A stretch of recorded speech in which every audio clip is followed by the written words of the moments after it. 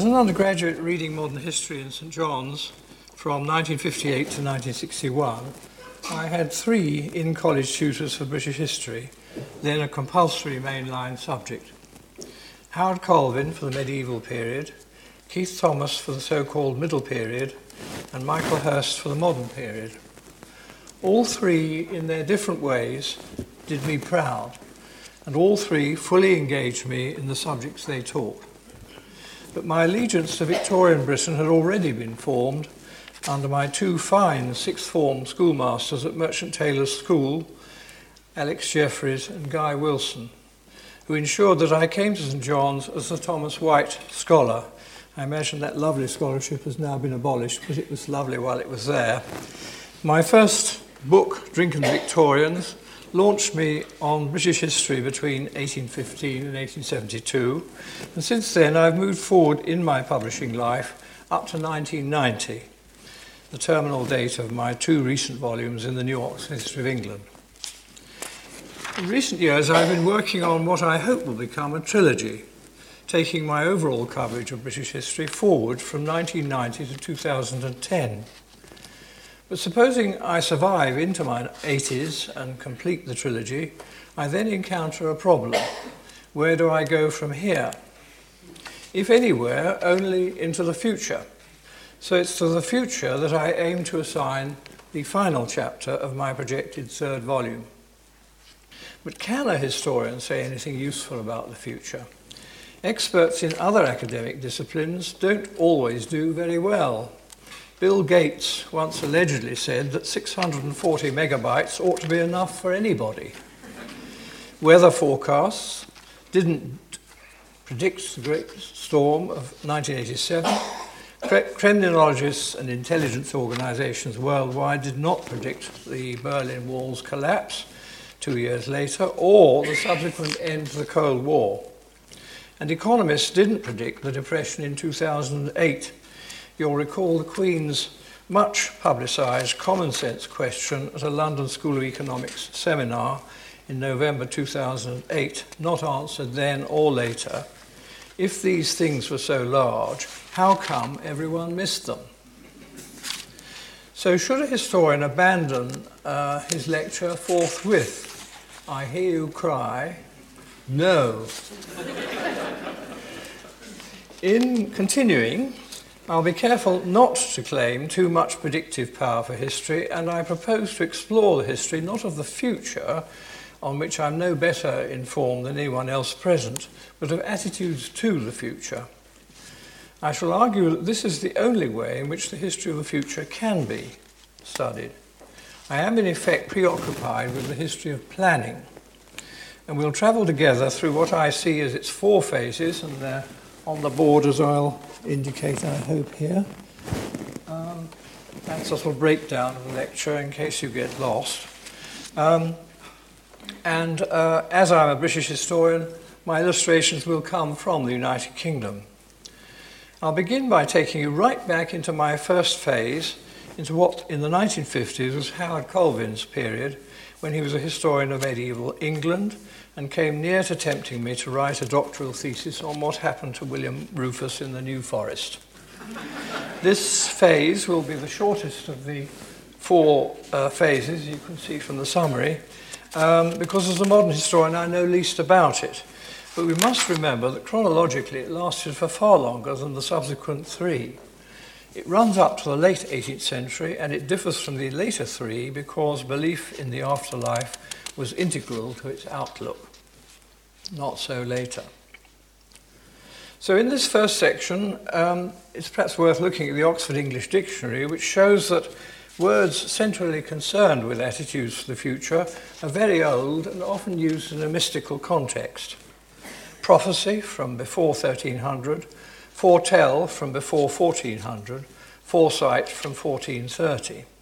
People have always planned because they've always sought to control their own fate. But at a time when the afterlife seemed real, it was prudent to plan for your future in it through prayers, chantries, charities, confessionals, self-scrutiny and the like. With belief in an afterlife, one's material welfare could seem almost unimportant, and even dispensable in the extreme case of martyrdom, which was of course not embarked upon without considerable thought. The link between popular religion and planning for the future persisted in the many almanacs and chapbooks widely circulated well into the 19th century, and combining mystical prediction with information on such useful topics as the tides, the weather, the stars, and the calendar. In parallel, the many early 19th century messiahs were preparing their followers for the end of the world by predicting its precise date, though they were seemingly unconcerned when that event failed to materialize.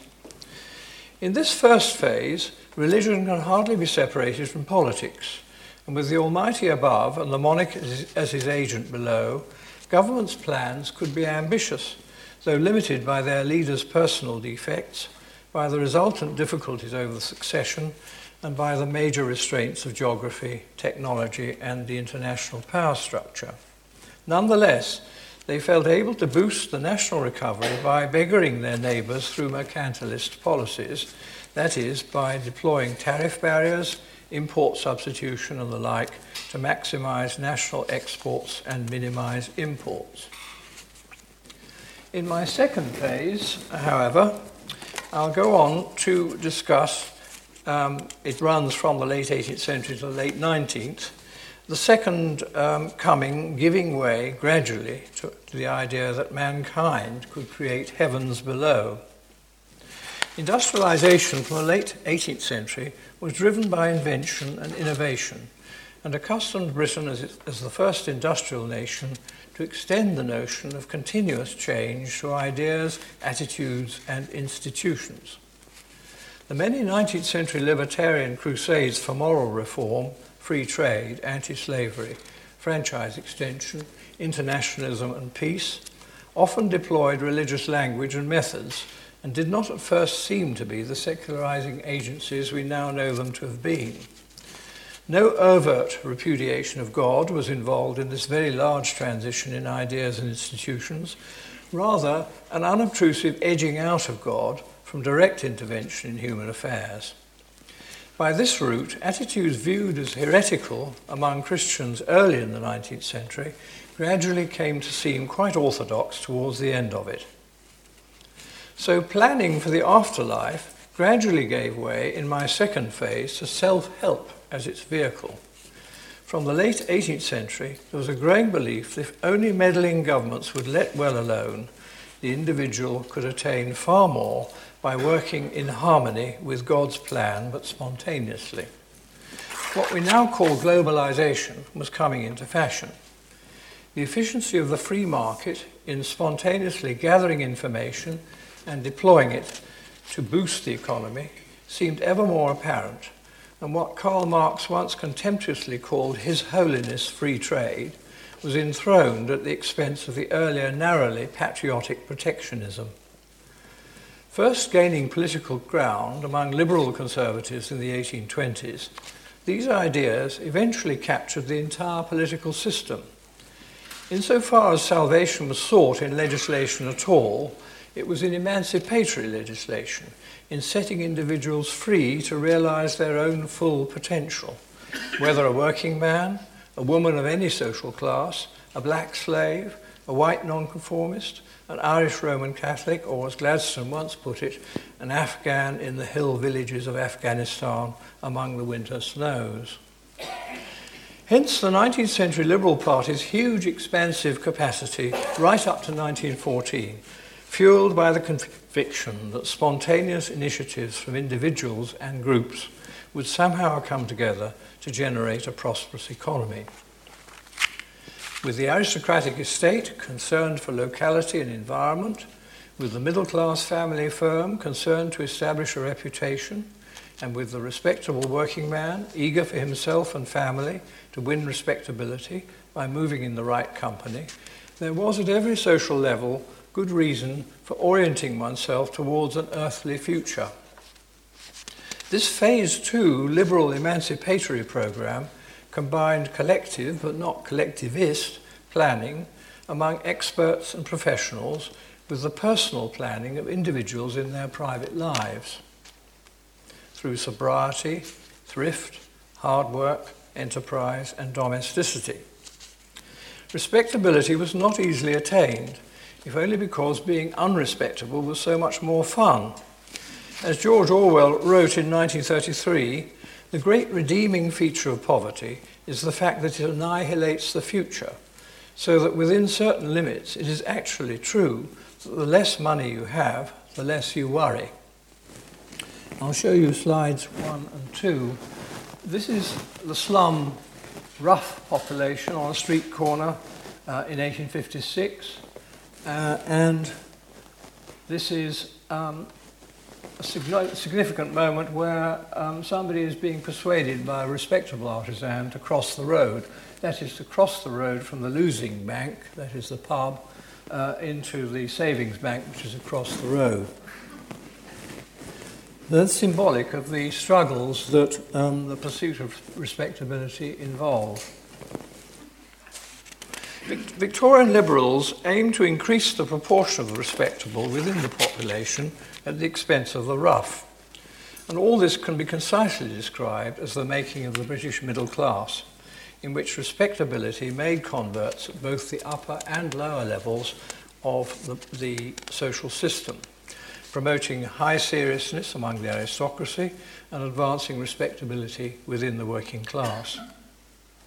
This alliance of the industrious against the idle held firm for much of the 19th century and aimed to foster, with the aid of the professions, the educators, the self-educators, the philanthropists, and the less conservative among religious leaders, a newly secular and self-directed approach to the future.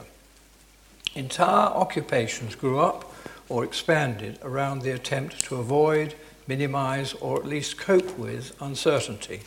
Civil servants, actuaries, the armed services, politicians, doctors, insurance brokers, demographers, meteorologists, economists, and welfare workers.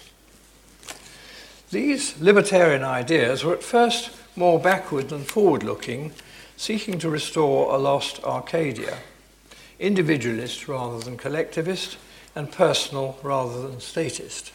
But I don't need to remind you that in increasingly urban society and industrial society, this liberal opening of windows couldn't suffice. Hence the gradual growth of governmental statistics and power. The census had begun in 1801, and government inspectors and departmental or parliamentary investigations had by 1867 been accumulating efficiently enough to receive a rare accolade from none other than Karl Marx. The social statistics of Germany and the rest of continental Western Europe, he wrote, are, in comparison with those of England, wretchedly compiled. As Marx perceived, restricting factory working hours from the 1830s turned out to be the thin end of a rather large statist wedge.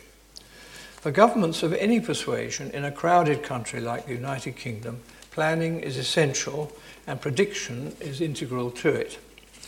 In the First World War, the state's resources grew fast, and from the mid-1930s, this governmental expertise accumulated more or less continuously. For one instance of unobtrusive but successful governmental research, take the steady improvement of weather forecasting. Without the great storm of the 14th of November 1854 at Balaclava, which caused large Anglo-French losses in the Crimean Wars, the Board of Trade would never have established its meteorological department. Still, in the Harrison household in the late 1940s, I remember as a child, the Daily Express's weather forecast cartoon, and we took the Daily Express in the house, it was called Iris Says. Iris predicted the weather for the coming day. It remained a family joke and was almost always wrong. But it would not be wrong now if there was an equivalent. By 2014, a 4-day forecast had become as accurate as a 1-day forecast 30 years earlier. And a supercomputer introduced into the Met Office last year will reach full capacity next year, producing much better focused local forecasts. But I've now begun to advance from my second phase to my third, which runs, broadly speaking, through the 20th century. In its attitude to the future, this phase on which I'll say more than on all the other three phases, differs from the second in three respects: in its utopian inspiration, in the sheer scale of its ambition for control over the future, and in its dystopian outcome. Even in their quest to advance respectability, liberals saw that state aid would sometimes be needed. Educational, licensing, health facilitating, thrift promoting, pollution preventing, and charity regulating legislation gradually but ineluctably presented the United Kingdom with a 20th century welfare state that arrived almost by accident, with considerable help from the statist and the egalitarian impact of two 20th century world wars. All this demanded more planning. If I dare cite Wikipedia in this company, quote, "Forecasting can be described as predicting what the future will look like, whereas planning predicts what the future should look like," unquote. 20th century Britain increasingly opted for the second of these two. Organised labour did not at first envisage huge bureaucratic or centralised structures. Instead, it opted for prefigurative politics through applying socialist values in daily life. Collectivism was tamed at the local level through mini-welfare states, nourished by sympathetic local authorities and by linking them up with co-ops, party branches, labour churches and adult education classes. So Labour's succession to the Liberals on the British left after 1918 did not cease to encourage foresight in the individual, but the party's Fabian tradition later weighed in with the research and the statistical collection required by more statist approaches. It wasn't until 1945, though, that the entire and increasingly expert civil service was put at Labour's disposal. Labour's socialist links enabled it to outclass the Liberals in its visions of the future.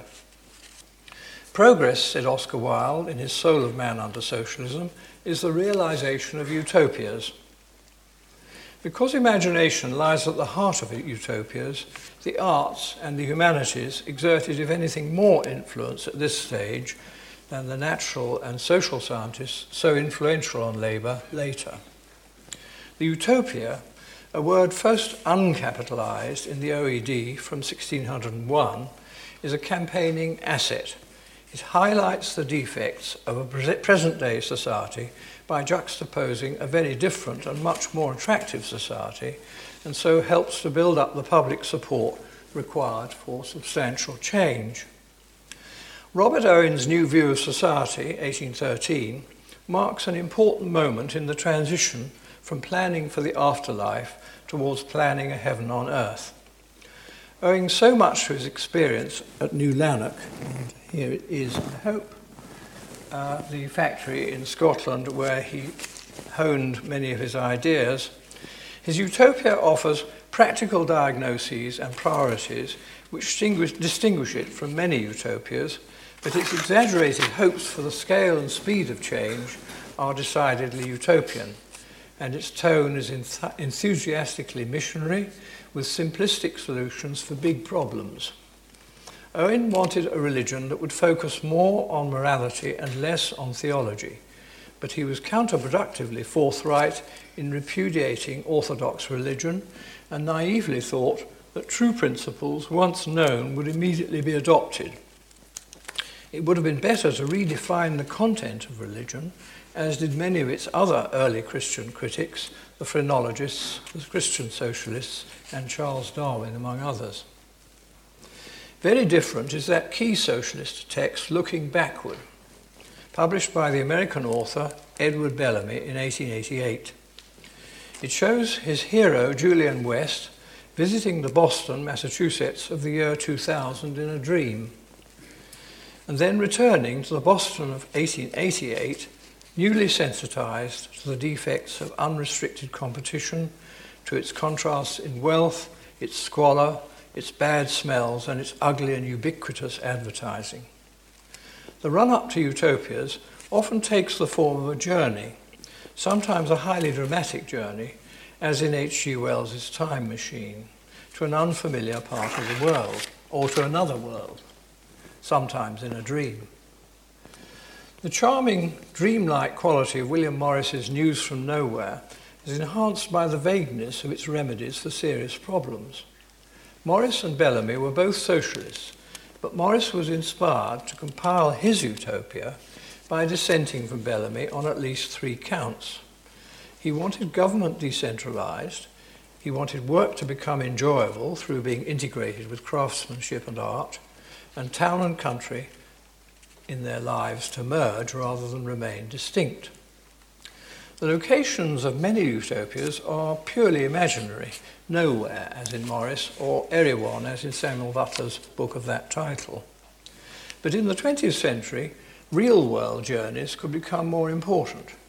Fewer parts of the world remained unexplored, and travel was easier and quicker and cheaper.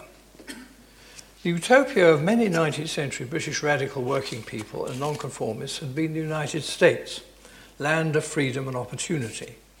Then, after 1917, communist Russia moved into fashion, of which the American journalist Lincoln Steffens famously said, after a three-week visit in 1919, "I have seen the future and it works." And in the 1960s, even more improbably, the utopian fashion became Chairman Mao's China. When the supply of earthly journeys dried up, fictitious journeys to outer space could take over, and the 1930s saw the emergence in America of a mass market for what had only recently become known as science fiction. Utopias have drawbacks, though. They bypass the really difficult problems, especially friction within and between states, and abolish occupations which thrive on conflict: lawyers, soldiers, diplomats, and even politicians. We are very well off as to politics, old Hammond tells Guest in News from Nowhere, because we have none. And Morris mischievously adds that it has therefore proved possible to convert the Parliament House into a dung market. Somehow, utopian governments are portrayed as collecting abundant statistics. These in Bellamy vastly improve productivity and harmonise supply with demand, and in H.G. Wells foster economic internationalism and abolish crime.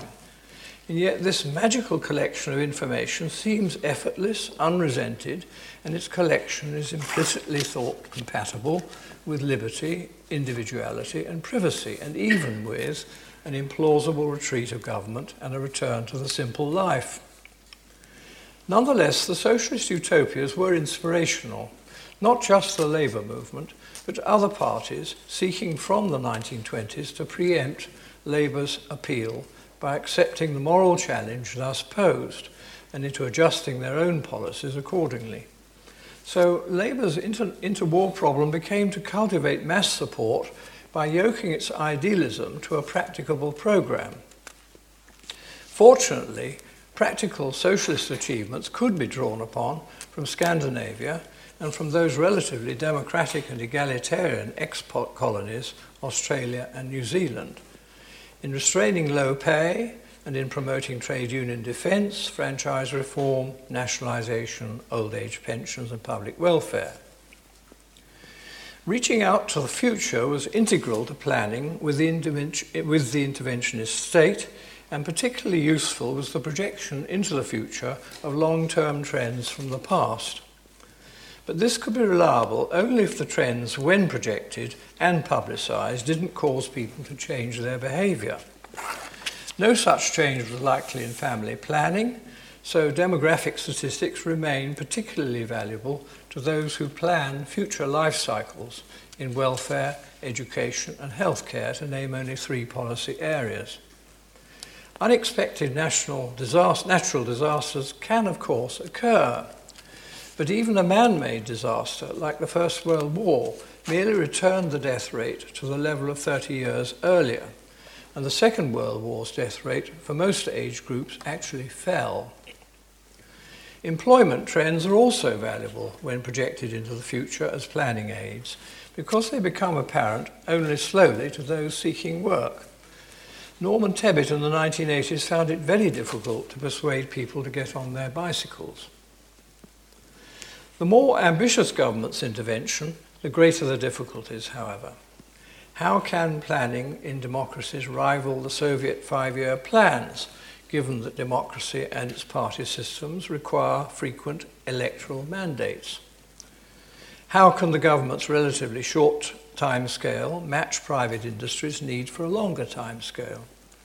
How can government's planning targets survive Goodhart's law, whereby the targets immediately prompt self-protective evasion? Targets for ambulance times of arrival, for example, distorting other public health priorities. And how can the state set targets without guidance from the market? How can employers and employees be harnessed without becoming Soviet-style adjuncts of the state? And if harnessed to the state, how can consumers be protected against producers? And if such corporatist strategies succeed, can the democratic values of privacy, liberty, individuality and voluntarism be upheld? And how, in an increasingly globalized economy, can planning at the national level be harmonized with the separate plans of other countries?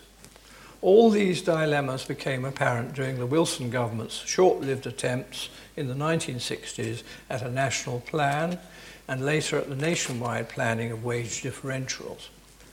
In the midst of such problems, Alec Cairncross, as late as 1964, could find it a little shocking that forecasting should be so long neglected as a subject of study. In the 1970s, all this came to a head with the difficulties in finding a place for the third London airport, given the ever larger and more complex mathematical models that an economic system seemingly required. Also in this decade, incomes policies yoked to a growing nationalised sector had to be abandoned for good as unworkable, if only because their concentration of economic with political power endangered civil liberties. A governmental report of 1978 was almost despairing. The problem of economic forecasting is one of projecting the future without knowing precisely where one is now, it said, and worse still, precisely where one has been. Try applying that to subsequent concern about climate change, for example. By the late 1970s, Margaret Thatcher saw these problems as accelerating towards dystopia, and with great difficulty called a halt. The 19th century's utopia, which sought to make things happen, was succumbing to the 20th century's dystopia, which seeks to prevent things from happening. The OED's first citation for dystopia dates from 1952, in the sense of an imaginary place or condition in which everything is as bad as possible. Let me contrast Bertrand Russell in 1969 on how things had changed during his lifetime.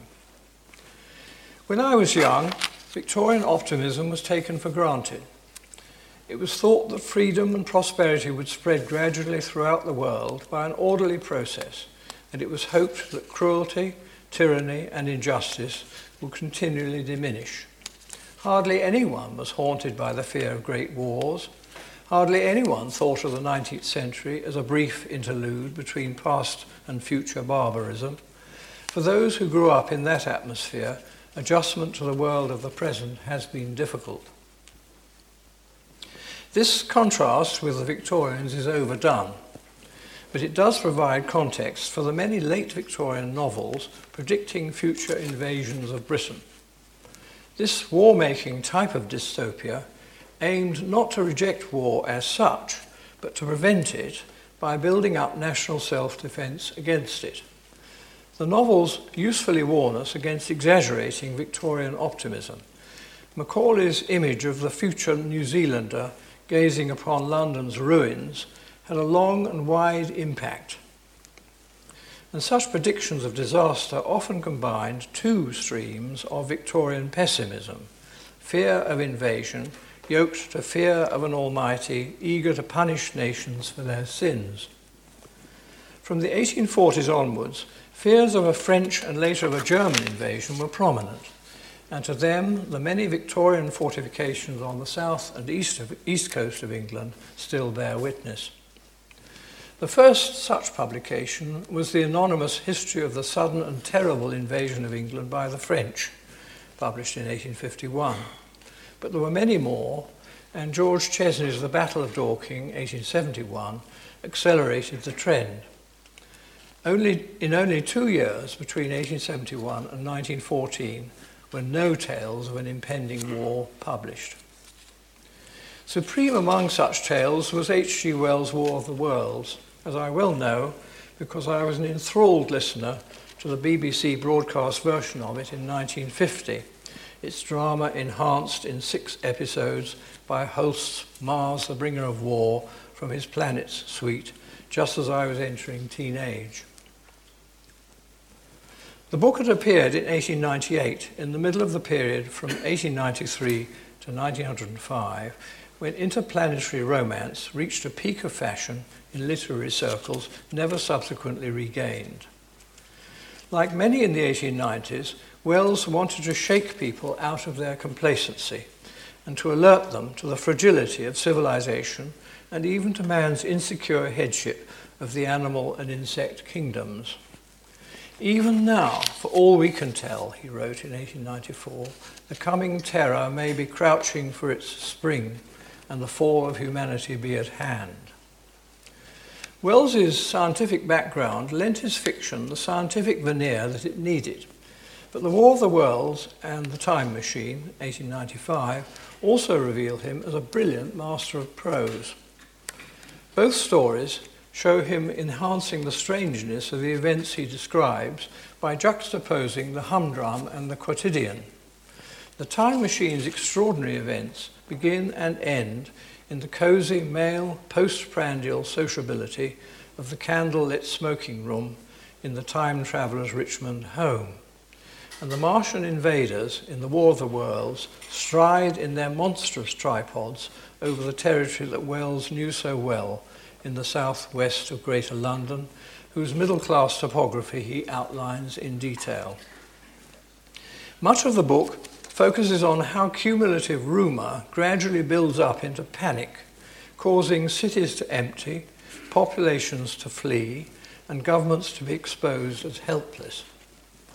He provides breathless, hour-by-hour anticipations of news broadcasts about a sort of Dunkirk in reverse, whereby refugees take to the North Sea's little ships, with the Martians ultimately defeated not by mankind, but by earthly bacteria to which the Martians were vulnerable. We have learned now, Wells' anonymous narrator concludes, that we cannot regard this planet as being fenced in and a secure abiding place for man. It's perhaps worth mentioning here as a footnote the claim in December 2014 of Ed Lu, former shuttle astronaut, that, I quote, 100 years ago, if we got hit by an asteroid, that was just bad luck. We've now reached a point where if we get hit by a major asteroid, it's not bad luck, it's bad planning, or worse, stupidity. Asteroids are not, to my knowledge, inhabited, but if we hadn't already got enough to worry about, the Astronomer Royal and others planned the adoption of Asteroid Awareness Day on the 30th of June 2015. In 1893, the future Lord Northcliffe had discovered how effectively the tale of future warfare could sell his papers, and the journalist William Le Coeur serialised The Great War in England, 1897, published in 1894, was his trailblazer. Bertrand Russell's libertarian, rationalistic and progressive hopes were for the United Kingdom buried in the trenches between 1914 and 1918 and never resurfaced. Henceforth, the dystopia gained ground over the utopia. 3 classic 20th century dystopias deserve detailed discussion at this point.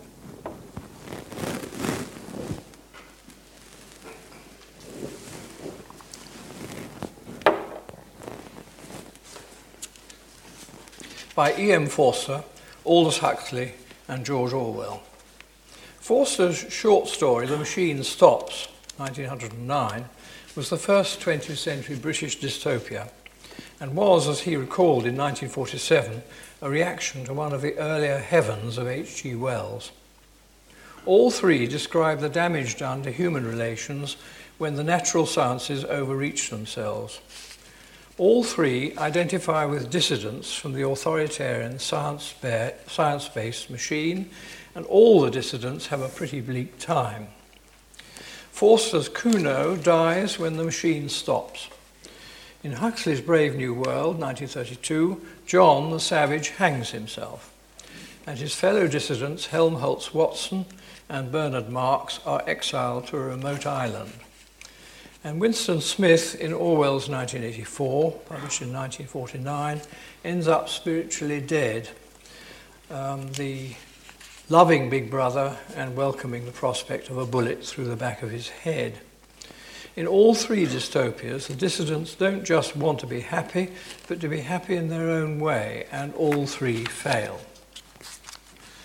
The epigraph to Huxley's Brave New World, concerned with genetic manipulation, is a warning against utopias from Nicholas Berdyaev, the Marxist-turned-Christian. Population planning, let alone eugenic ideas, have never caught on in Britain from a combination of traditionalism, religion and socialism, later reinforced by the Nazi experience. At the time when Huxley's dystopia was written, however, eugenics seemed to many intellectuals a progressive cause, and Huxley's views on eugenics and democracy were too fluid and fragile for the book to constitute the attack on Wellesian utopianism that it's often alleged to be. Despite the great influence on Wells of Aldous Huxley's grandfather, T.H. Huxley, Aldous felt socially and culturally distant from Wells and was sceptical about his utopias, but not enough to convert Brave New World into an attack on Wells, though Wells disliked the book intensely. By 1961, however, Huxley could describe Brave New World as a warning. Its message was, he said, "This is possible. For heaven's sake, be careful about it." Orwell, in December 1943, thought Huxley's prediction of a completely materialistic, vulgar civilization based on hedonism less plausible than the austere, warlike society that he, Orwell, soon portrayed in his 1984, though Huxley in 1964 justifiably expressed surprise that the prophecies made in 1931 are coming true much sooner than I thought they would. The run-up to the Second World War had become so patent by the late 1930s that dystopian publications were redundant, but the wartime experience nourished more. Orwell pointed out in 1941 that Wells in the 1930s was still writing as though the Edwardian identification between science and progress persisted, whereas modern Germany is far more scientific than England and far more barbarous. Yet Orwell had not lost all hope. The moral to be drawn from this dangerous nightmare situation, he told Frederick Warburg in 1949, is a simple one, and this is italicized: don't let it happen, it depends on you. When Warburg saw the text of 1984, he declared it's worth a cool million votes to the Conservative Party, and the scenery was in place for the Cold War. By 1989, Animal Farm and 1984 had sold a total of 40 million copies. Stories based on future wars were more prominent in British scientific romance than in American science fiction, reflecting the contrasting geographical and political situation of the two countries. The UK, close to Europe and its many conflicts, knew all about bombing after 1939. Just as light relief from this rather depressing part of my lecture, a famous cartoon after a bombing raid where, by Struby actually, in the Daily Express, the wife is being told by her husband the marrow is okay, it's not even scratched. It's a sort of part of Britain winning through sort of mythology. So we'd seen plenty of bombing here, and we weren't scrupulous about describing it in our fiction, whereas the USA's sense of security was, if anything, accentuated by the two world wars. British science fiction was readier than American to envisage the destruction of British cities by nuclear weapons. But visions of a shattered London were well established in British fiction well before the aeroplane, and the explanation of the UK's relative pessimism may well lie deeper. Perhaps dystopia harmonised better with the mood of a nation in relative economic decline and losing an empire, whereas American self-confidence was as yet undiminished. Nuclear weapons were so devastating that the distinction between the relatively focused warning against impending conflict virtually merged with the classic dystopia, whose gloom concerns society's overall makeup, as a modern and secular equivalent, perhaps, of the hell which had once terrorised earlier generations. Indeed, for the Archbishop of York, in a General Synod debate on nuclear weapons in 1983, the parallel was direct. This debate was about the end of the world, he said, and how one might best delay it. This was, he added, a preoccupation familiar to the ancient world, though then a matter for joy and a development whose mode of arrival was less specific. The world will have to live forever now, he went on, with the fear of nuclear disaster.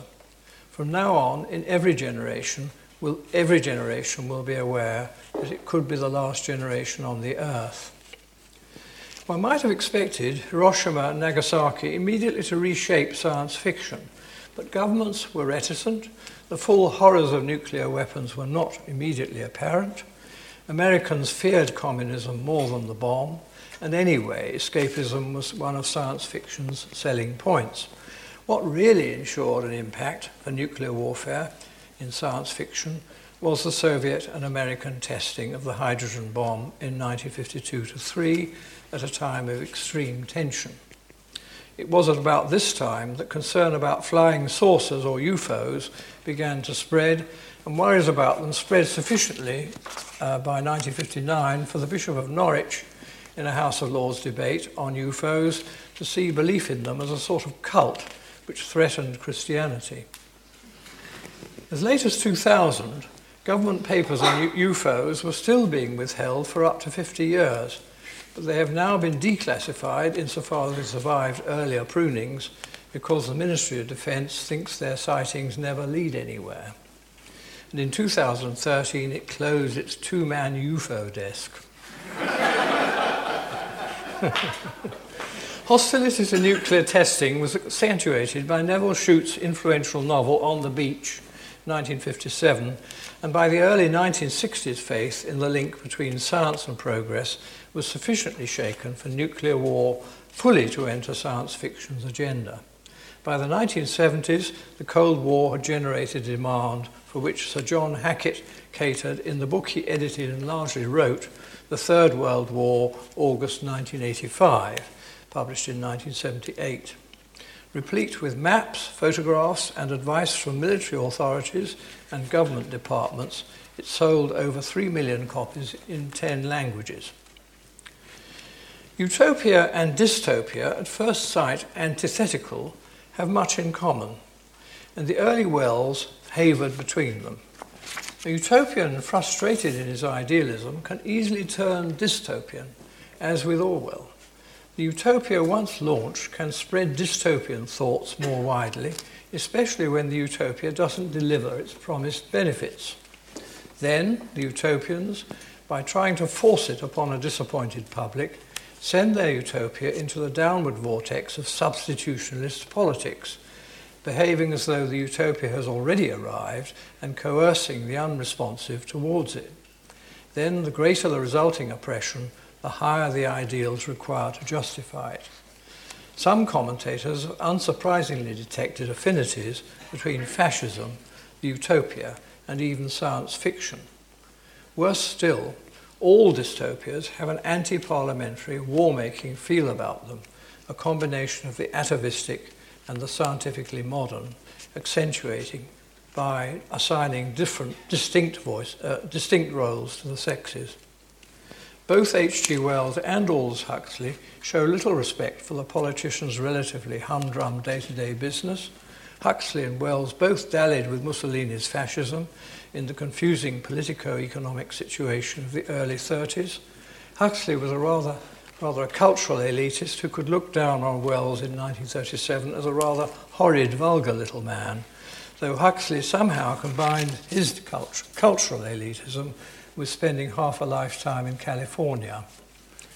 Wells, in both his Fabian and interwar phases, was also an elitist, in that for him the future lay with the expert, the technician and the scientist. This meshed in with his Dickensian lower middle class fear that the barbarians, already building London's underground in the 1890s, would eventually evolve into the Morlocks of his time machine to prey upon their betters up above and eventually eat them. In the War of the Worlds, however, the possibility of civilized mankind forming a resistance literally underground to the victorious Martians is briefly raised, and in Lytton's The Coming Race, 1871, and Forster's Machine Stops, civilization's refuge also lies underground. The centralizing authoritarian and international structures recommended in utopias do not begin to show how a coercive domestic structure is compatible with political continuity, or how it can generate the voluntary cooperation that an internationalist structure requires, let alone explaining how democratic values can be upheld in the midst of all this. Bernard Bergonzi thinks that Wells wished for a world where nothing would ever go wrong, or in other words, a world where no one need ever grow up. For all their elaborate apparatus of applied science and social engineering, he continues, Wells's utopias are the projection of a radically immature view of human existence. It's precisely because things do go wrong that politicians are required. So their subtle skills deserve a brief defence, I think, but there's no time for it here. I'll leave you to think about it for yourself. So where have we got to? Phase 1's otherworldly view of the future gives way in Phase 2 from the late 18th century to the liberal self-help ideal of planning for a heaven on earth. Phase 3 occupies the 20th century and sees the utopia helping organised labour to gain ground, while war and state intervention weaken liberalism and slowly advance the dystopia. Now, in Phase 4, we reach the present, beleaguered as we are in policy terms in a sort of limbo between statism and the free market, and resorting to pragmatic compromise between the two. What is distinctive about this fourth period is the intensity of the pressure towards preoccupation with the present and the secularization of the future, reaching new heights or depths. The word new became the catchword of the 1890s, the new woman, the new drama, the new realism, the new hedonism, and received a further push from the death of Queen Victoria and the arrival of a new century. Nonetheless, until 1908, the Times had no principal news page for the outstanding news of the day, and in the 1920s, the BBC thought news so objectively gathered that when none seemed forthcoming, the announcer would simply say, "There is no news tonight." Those were the days. This is another Throughby cartoon, actually, from the Daily Express, which contrasts the Victorians in the top layer with no news at all, really. And it's just Dr. Livingstone's died, with this terrific cacophony coming through the news in 1936. Today, both technical change and the mental outlook which accompanies it collaborate in an almost frenetic search for news with all the glamour that clusters around news desks and the people behind them, or perhaps strolling in front of them.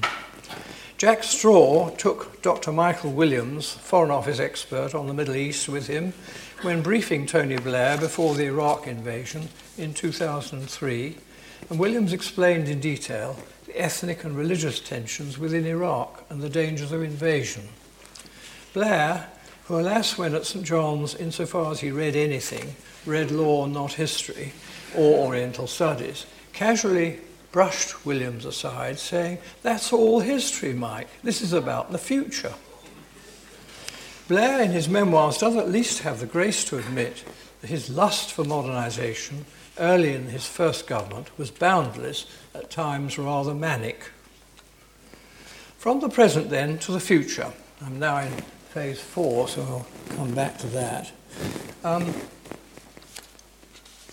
By the 1950s in Britain, the future was increasingly appropriated by the secular, professional or expert, with 40% of a quota sample of 1,005 UK adults in 2007 believing in neither heaven nor hell.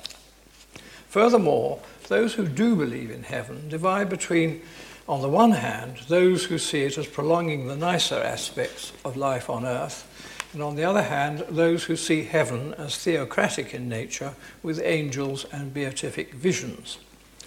Both groups, however, are much vaguer than earlier generations about heaven's details. Commemorative flowers are now often located at the place of death, roadsides and even football pitches, for example, rather than in churchyards, and funerals celebrate the life of the departed rather than brooding theologically over death. In February last year, I quote, "a polite show of hands at the General Synod," unquote, even approved without dissent an optional alternative baptism liturgy with all reference to the devil removed as part of a drive to make services accessible to those unused to attending church. So our earthbound priorities lead us to reach ever more energetically towards an earthbound future, if there is one.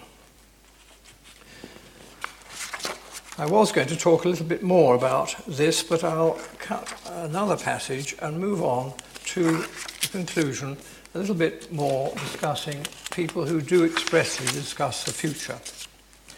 You may be wondering, in fact, why in a lecture on the history of the future I've said so little about science fiction or about futures studies, as they're called.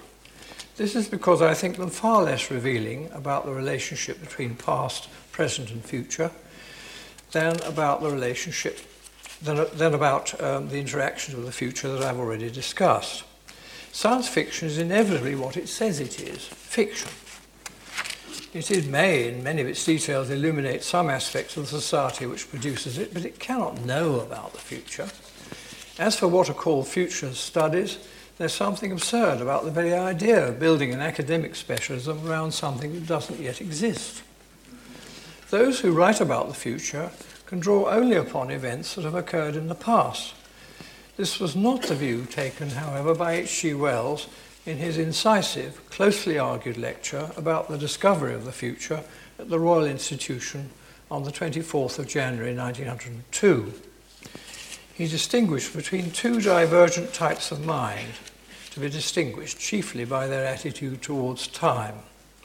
The majority were backward-looking, the legal or submissive type of mind, rarely thinking about the future. The minority were the more modern type of mind, as he put it, which he thought could ultimately prevail because activist, progressive, creative and future-oriented.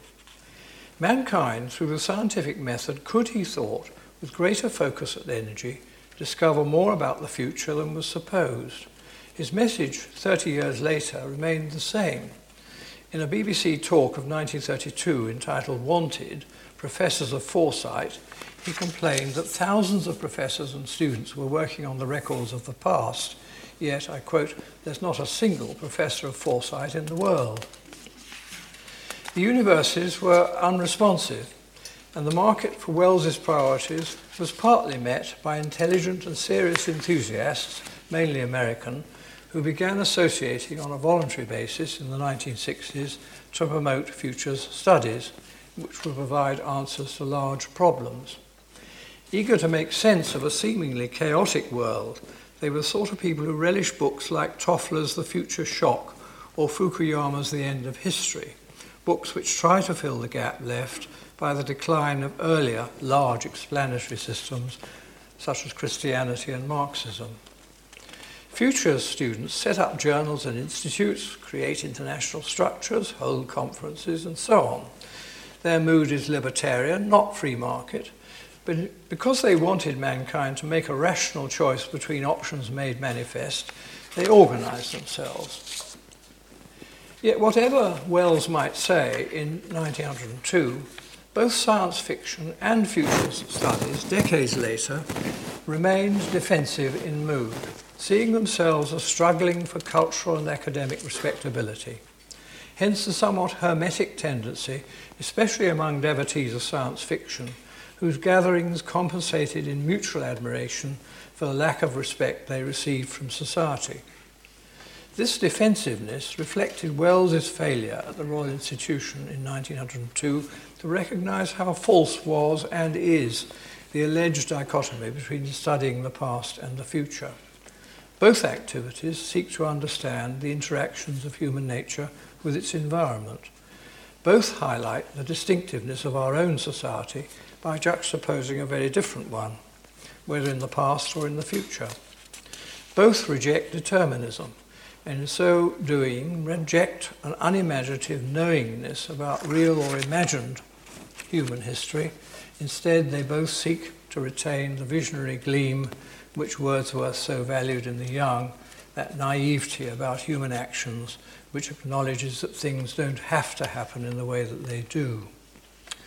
Those engaged in future studies implicitly acknowledge their affinity with historians when they arrange their insights in a pseudo-historical sequence, whether cast wholly in the future as historical novels or, as with Wells's The Shape of Things to Come, published in 1933, linking the history that has already happened with the history that may happen.